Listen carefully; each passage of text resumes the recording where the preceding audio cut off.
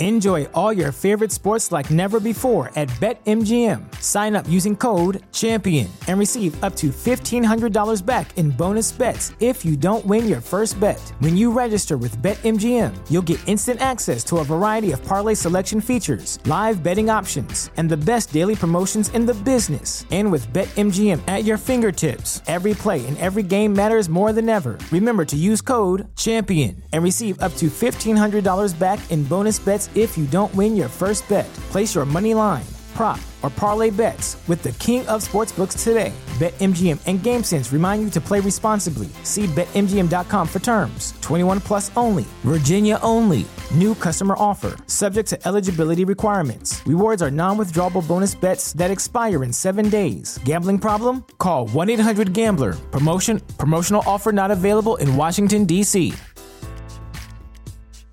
As humans, we're naturally driven by the search for better. But when it comes to hiring, the best way to search for a candidate isn't to search at all. Don't search, match with Indeed. When I was looking to hire someone, it was so slow and overwhelming. I wish I had used Indeed. If you need to hire, you need Indeed. Indeed is your matching and hiring platform with over 350 million global monthly visitors, according to Indeed data, and a matching engine that helps you find quality candidates fast. Ditch the busy work. Use Indeed for scheduling, screening, and messaging so you can connect with candidates faster. And Indeed doesn't just help you hire faster. 93% of employers agree Indeed delivers the highest quality matches compared to other job sites, according to a recent Indeed survey. And listeners of this show will get a $75 sponsored job credit to get your jobs more visibility at Indeed.com/podcast. That's Indeed.com/podcast. Terms and conditions apply. Words at War.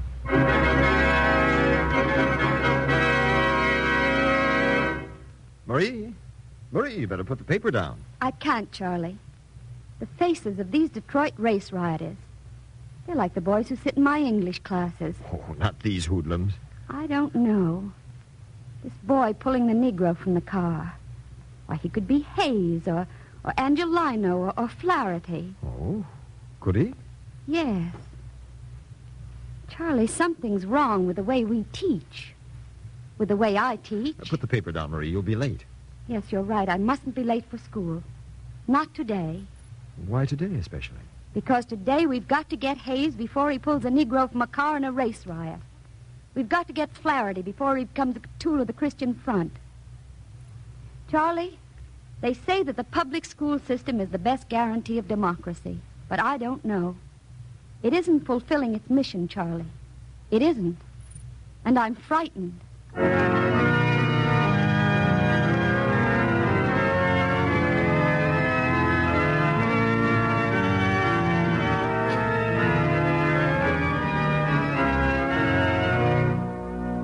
Words at War. The National Broadcasting Company and its affiliated independent stations, in cooperation with the Council on Books in Wartime, present a radio adaptation of one of the most thought-provoking books of 1944, Your School, Your Children, by Marie Serkin. We're extremely proud to announce that the part of Marie Serkin will be played by the distinguished American actress, Miss Florence Eldridge.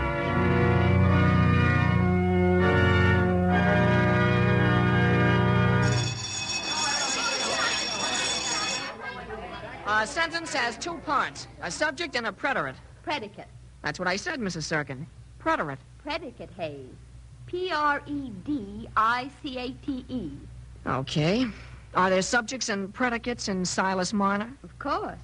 In Shakespeare, too? Why, certainly. That's what I thought. He don't even write English.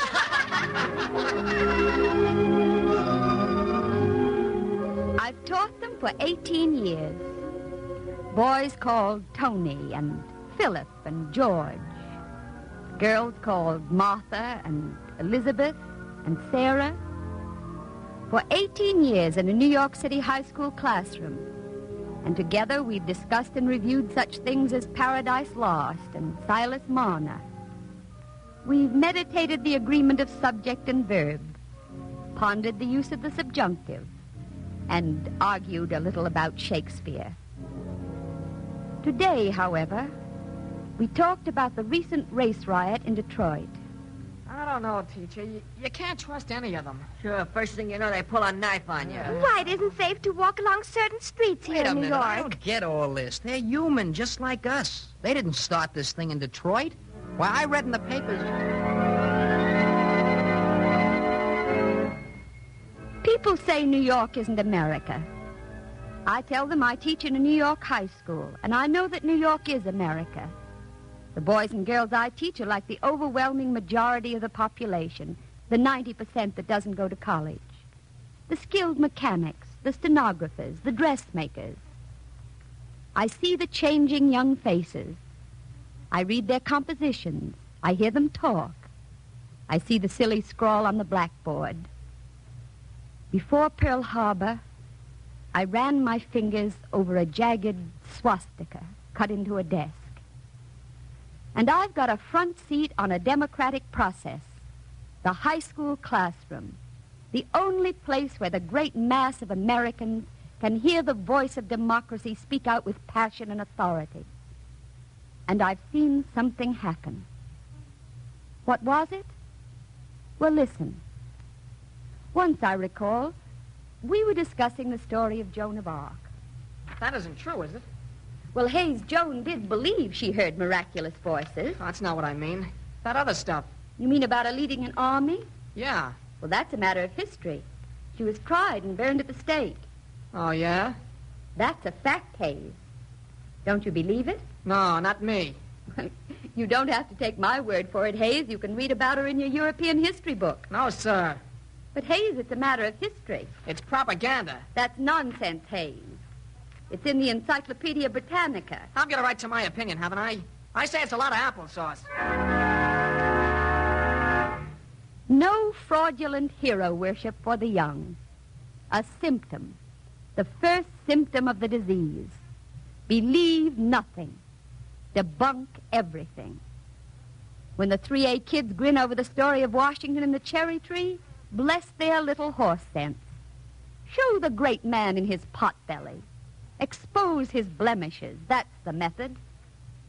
And if you create a generation of pseudo-sophisticates who are as bleatingly uncritical in their unbelief as a previous generation had been in its belief, why, what's wrong?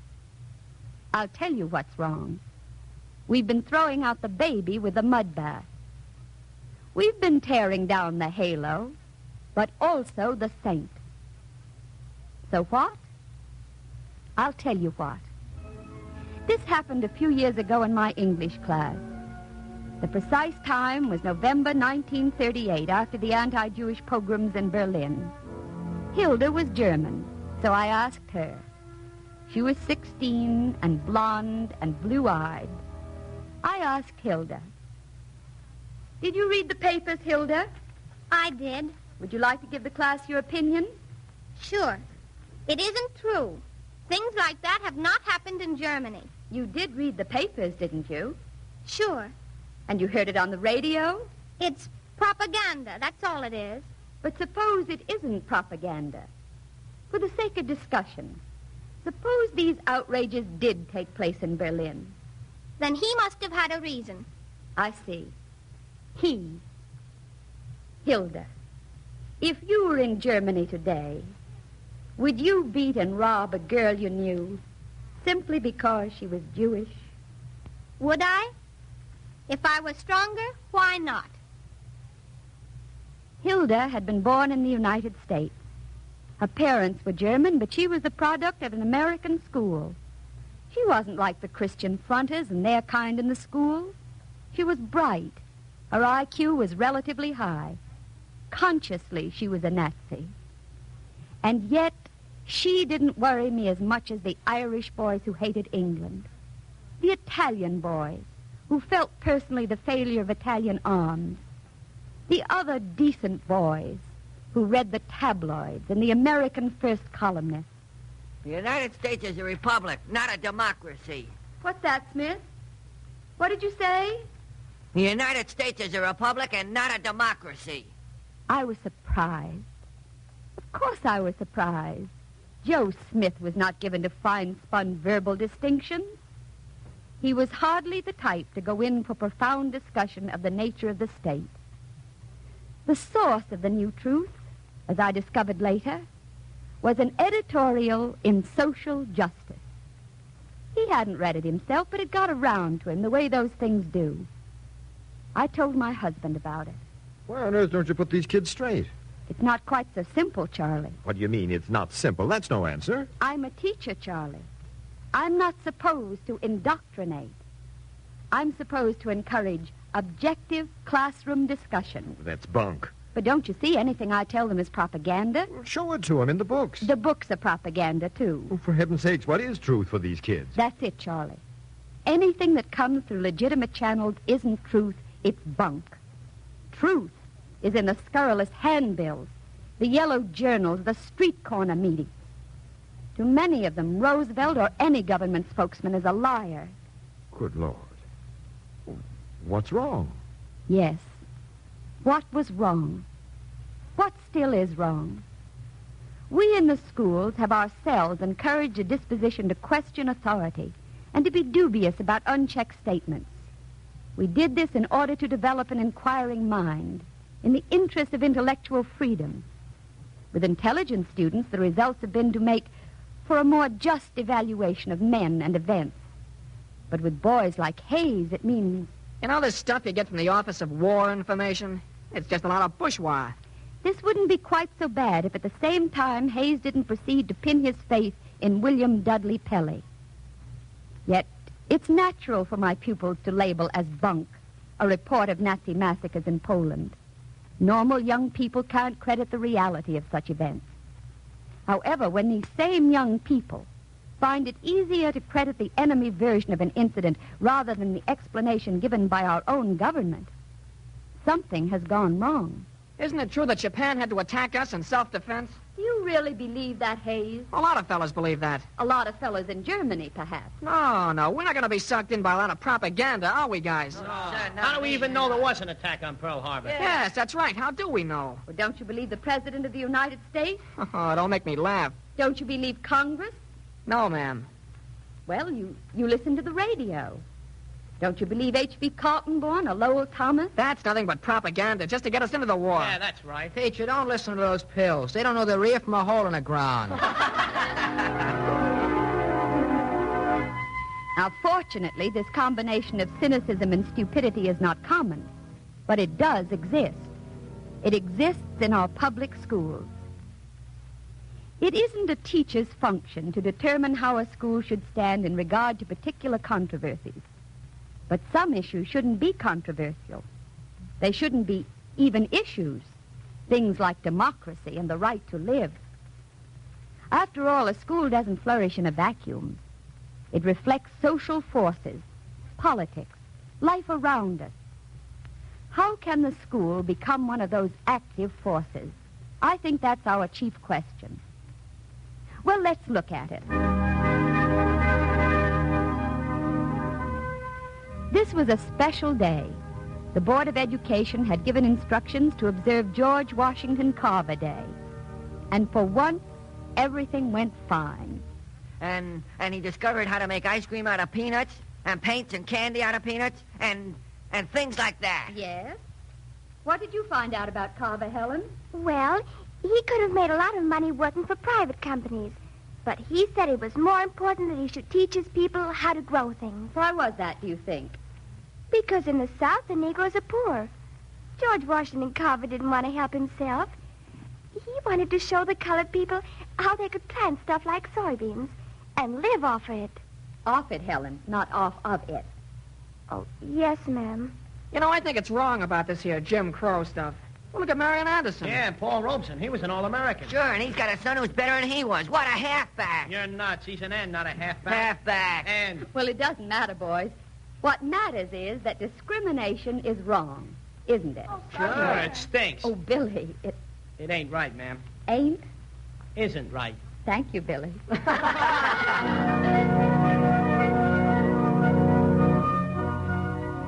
It was all very pleasant, and I felt that the Gettysburg Address had left its mark. But the feeling wasn't to last very long. There are a number of colored pupils in the school. Ordinarily, they live at peace with the other boys, but occasionally there's a fracas. This time there was a fight in the lunchroom, and an ugly brawl developed. 2 class periods after the fight, when the school was seething with rumors, I asked my senior English class to write a piece suitable for the school paper. Perhaps something designed to improve white-Negro relations in the school. And I assured them that their sentiments would not be held against them. Their candor startled me. I think the only way to put a stop to this is to separate the white boys and the colored boys. I don't mean throw one race out of school, but I think they should put one race in the annex. The only way to stop this is for whites and Negroes to have their own schools, libraries, and communities. Well, I suggest we send them back to be slaves or isolate them someplace in a far-off island. They don't appreciate their freedom. First of all, this could be a fight because of discrimination of a race. Everyone should be given a fair break in the school, regardless of race, creed, or color. This is one principle the United States is fighting for. We in the school should fight together to try to understand. Yes, their candor startled me. The majority of the students favored segregation. The fine talk about George Washington Carver apparently had not registered. It was not a particular Negro boy against a particular white boy, or vice versa. It was the whites against the blacks, regardless of the right or wrong of the issue. Some of the teachers gathered to talk it over. I say that we ought to hold a school assembly. Right. Thresh the business out while the subject's hot. No, that's wrong. Sure, it's wrong. The debate would be too emotional. Oh, Well, of course it'll be emotional. What do you expect? want to do, serve it up as cold potatoes? Oh, sir, this is the time to call the assembly. Yes, I agree. No, look. All it'll do is stir up trouble. My motto is, let sleeping dogs lie. Well, I don't agree with that. And this was the ultimate policy, to let sleeping dogs lie. The immediate difficulty was glossed over, and nothing was done to prevent the repetition of a dangerous incident. This was bad enough in my school, but the situation is worse on the outside. In Negro sections, where overcrowding, unequal opportunity, lack of recreational facilities give the Negro a sense of futility and outrage. Whoever makes the Negro feel that he belongs will win him. The communists have long been preaching their revolutionary dogma in Holland. Their appeal is explicit and understandable. But it's not only the Negro problem. There's also another sore. It exists among the students and among members of the teaching profession. Haven't you noticed something? Hmm? The Jewish teachers get all the fat plums. Is that so? Why, certainly, all the soft jobs. Why, I could tell you plenty about how the principal works. Now, one day last month... And it's just a plain case of anti-Semitism. Every Jewish teacher gets sent to the annex. The Catholics get all the cozy jobs. Oh, you don't say. Well, I could tell you plenty if I had a mind. I've known this principal for a long time. He's the kind of a man who do anything. There's no exaggeration in this. This awareness of racial and religious origins has become indecently acute. It leads to a kind of bookkeeping, which has nothing to do with pedagogy or the welfare of the school. An unofficial quota system, according to which jobs and favors are doled out. Jewish students have become increasingly sensitive. This incident not long ago is typical.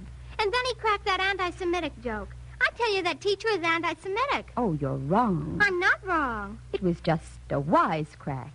There's nothing malicious in it. Well, I know better. I tell you, he's a Christian fronter. Oh, you mustn't believe that. Perhaps the remark was a little tactless, but I know that teacher. You're just too suspicious. Well, you're developing a persecution complex. Oh, excuse me, ma'am. I'll be late for class. There was a case in one school where a Gentile girl complained that a teacher was making anti-Semitic remarks. Many Jewish students had previously made similar charges. Nothing was done. But now a Gentile girl was making them. And this time the principal investigated. You say that's what he said. Yes, sir. Not once, but many times. What have you to say, sir? She's making it up out of whole cloth. Oh, that's not so. You did say it. Please. No, I don't want this to go any further. Let's have no public repercussions. I want peace and harmony in this school. But I tell you, One moment, young lady. The charges have been categorically denied, and I accept that denial. Is that understood? Yes, sir. Very well, you may go. What we need in this school is brotherhood. Yes, that's right. That's what I want in my school. Kindness and brotherhood. Well, that's what we all want. By the Lord, we're going to have it. Now, listen here. There are 3 prizes to give out. Yes? Give one to a Protestant, one to a Catholic, and one to a Jew. Everybody gets his share. Oh, I understand. And I'd like to see the colored boys get prizes. Let's make them happy. If I can't get brotherhood idealistically, by heaven, I'm going to get it mathematically. The principal had hit on an inspired formula. Practical pedagogy with no frills. The incident was closed. Though it was not clear whether justice or expediency had prevailed. But there were other incidents. From the shores of Coney Island, looking out into the sea, stands a kosher air raid warden wearing B for victory. Hey, you hear this one? Praise the Lord and trap another Christian. And so Abby says, Bill, I'll tell you about my brother in the armed forces. All over the city simultaneously, this is what happened. Yes, the verses were amusing and skillful. So skillful, it was obvious no high school student could have written them. There is danger in publicizing a slander. No matter how brilliantly the falsity of a charge is exposed, the aroma of accusation continues to cling. But there is also a danger in not publicizing a slander, a danger in silence.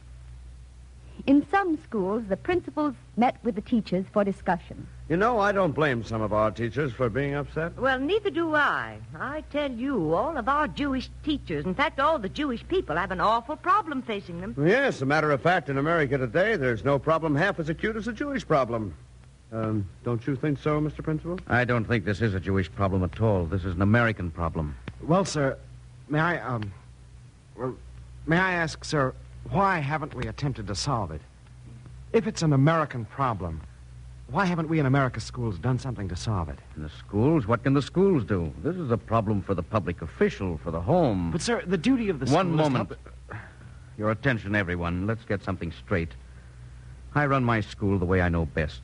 I've done everything I can. It's a good school, and I'm not going to have it talked about before the Board of Education. Perhaps this isn't even a proper matter for discussion here. We're in the business of teaching, not indoctrination. I think that's all. The meeting is dismissed. But isn't it The something... meeting we is have to- dismissed. I refuse to be dismissed. I beg your pardon. I refuse to be dismissed, sir. This isn't something you can dismiss. We're teachers. We're not teachers for the money in it. We're making less than a 4th-class welder in a shipyard. I'm not griping. I've been at it for 10 years. Yes, 10 years. I used to think there was something holy about a teacher. Something pretty noble, standing up before a group of youngsters, telling them about good things, true things, fine things, how to grow up decent and straight. After 10 years, I should know better, shouldn't I? I shouldn't be so naive, should I? This is a school, not a church. It's both. It's everything. When they're little, we see that they're inoculated against diphtheria and vaccinated against smallpox. Is that all we're supposed to do, keep them from physical harm? I repeat, the meeting is... Look, no, wait. You've got to let me finish. Look, after Pearl Harbor, we taught them first aid, didn't we? We taught them how to detect poison gas. We didn't ask their opinion. We told them. Now we've got to tell them about the poison of race and religious hatred. What's the earthly good of winning battles overseas and losing them here at home? What good is it? The meeting is dismissed.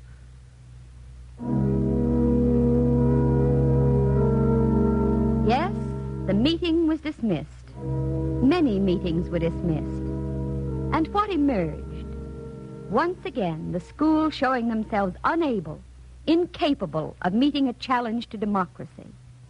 Oh, there were surveys, there were investigations, notices were tacked up on the bulletin boards. There was even a little activity, an occasional school assembly devoted to tolerance, an occasional parent-teacher meeting to promote brotherhood, but always voices saying... No indoctrination. Let the children decide for themselves. Democracy's been around since 1776. Have faith in our youth. The teacher's business is to teach, not preach. All over again. It's not cricket for the teacher to impose her views. No indoctrination. Indoctrination is a dirty word. But our enemies are not at all sensitive about dirty words. They don't exhibit any scruples about trying to capture the minds of the young. You can't laugh it away. You can't laugh away the fact that they have no doubts about the teachability of intolerance. Many teachers stopped laughing. They called more meetings. Well, what do you want us to do? You can't grab them and stuff tolerance down their throats. No, maybe we're supposed to feed the kids love your neighbor pills. Sure, 3 times a day. Oh, wisecracks don't help. Suppose we try teaching democracy. There it goes again, the old bromide. Remember, we're teachers. We can't afford to be dogmatic. We mustn't indoctrinate. Oh, for heaven's sake. Why mustn't we? Is it wrong to take a stand about democratic ideals? What makes you think that the results of appeasement will be any better at Center High than they were at Munich? What makes you think you just have to fold your hands while your students praise William Deadly Pelley and the Christian Front? Maybe you want to shut them up. I want to answer them. Well, they've got a right to their opinion. Have they? Well, have they? Suppose Jimmy gives you his mature opinion that 2 and 2 makes 5. That's his opinion, isn't it? But you're not going to let him get away with it, are you? No, you're going to tell him where he's wrong. Listen, young people need direction. They don't go in for subtlety. You don't teach them with mirrors. Well, maybe you're right. But what do we do about it? That's the trouble. I don't know. There ought to be a plan. There ought to be. Well, there is a plan. In Springfield, Massachusetts, in Pittsburgh, Pennsylvania, there is a plan. It's called the Springfield Plan. A plan against bias. A plan against prejudice. A plan for dramatic, democratic education. And it works. To provide opportunities for democratic self-government. To study the weakness and the strength of our democracy. To establish a positive working philosophy based on democratic principles. To evaluate one's own prejudices and bias. To study public opinion in a democracy and to understand how it is influenced. To teach students how to weigh evidence, how to reach conclusions objectively, and how to distinguish between fact and opinion. And we don't depend on the zeal of a few crusading spirits. It's in the school's daily program plan. Right beside arithmetic, foreign languages, and general science. Every hour, every day, every week, every semester. It's not hot air. The Springfield Plan works. Yes, it works. In Springfield and Pittsburgh and wherever the plan is in operation, democracy is not a 4th of July phrase, but an integral part of the curriculum. It's not a notice on the bulletin board. It's not a speech before the Parent Teachers Association. In Springfield, they are no longer afraid to attack a pernicious influence, whether it comes from the home or the streets or the playground.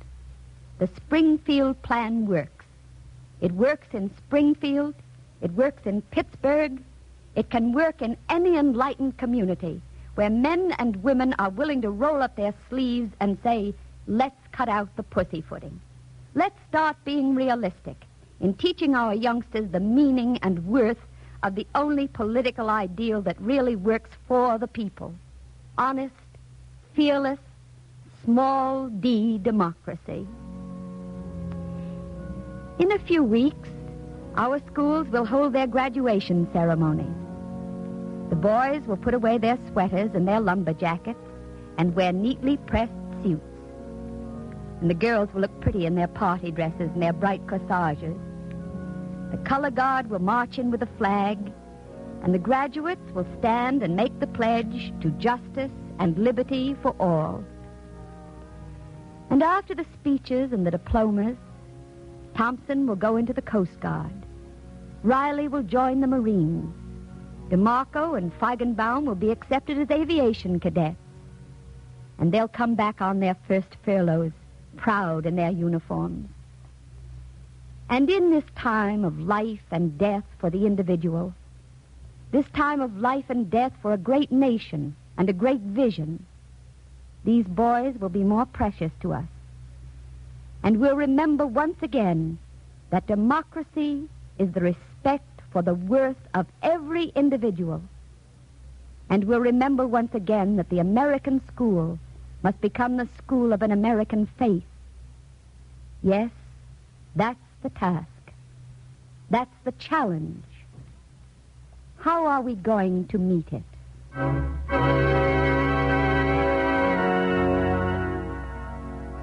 Thank you, Miss Eldridge, for a most eloquent performance. Tonight on Words at War, the National Broadcasting Company, in cooperation with the Council on Books in Wartime, has presented a dramatization based on Marie Serkin's book, Your School, Your Children, starring the distinguished American actress, Miss Florence Eldridge. The script was by Morton Wishengrad, music by William Meader, production, Garnet Garrison. Jack Costello speaking. This is the National Broadcasting Company. Enjoy all your favorite sports like never before at BetMGM. Sign up using code CHAMPION and receive up to $1,500 back in bonus bets if you don't win your first bet. When you register with BetMGM, you'll get instant access to a variety of parlay selection features, live betting options, and the best daily promotions in the business. And with BetMGM at your fingertips, every play and every game matters more than ever. Remember to use code CHAMPION and receive up to $1,500 back in bonus bets if you don't win your first bet. Place your money line, prop, or parlay bets with the king of sportsbooks today. BetMGM and GameSense remind you to play responsibly. See BetMGM.com for terms. 21 plus only. Virginia only. New customer offer. Subject to eligibility requirements. Rewards are non-withdrawable bonus bets that expire in 7 days. Gambling problem? Call 1-800-GAMBLER. Promotional offer not available in Washington, D.C. As humans, we're naturally driven by the search for better. But when it comes to hiring, the best way to search for a candidate isn't to search at all. Don't search, match with Indeed. When I was looking to hire someone, it was so slow and overwhelming. I wish I had used Indeed. If you need to hire, you need Indeed. Indeed is your matching and hiring platform with over 350 million global monthly visitors, according to Indeed data, and a matching engine that helps you find quality candidates fast. Ditch the busy work. Use Indeed for scheduling, screening, and messaging so you can connect with candidates faster. And Indeed doesn't just help you hire faster. 93% of employers agree Indeed delivers the highest quality matches compared to other job sites, according to a recent Indeed survey. And listeners of this show will get a $75 sponsored job credit to get your jobs more visibility at Indeed.com/podcast. That's Indeed.com/podcast. Terms and conditions apply.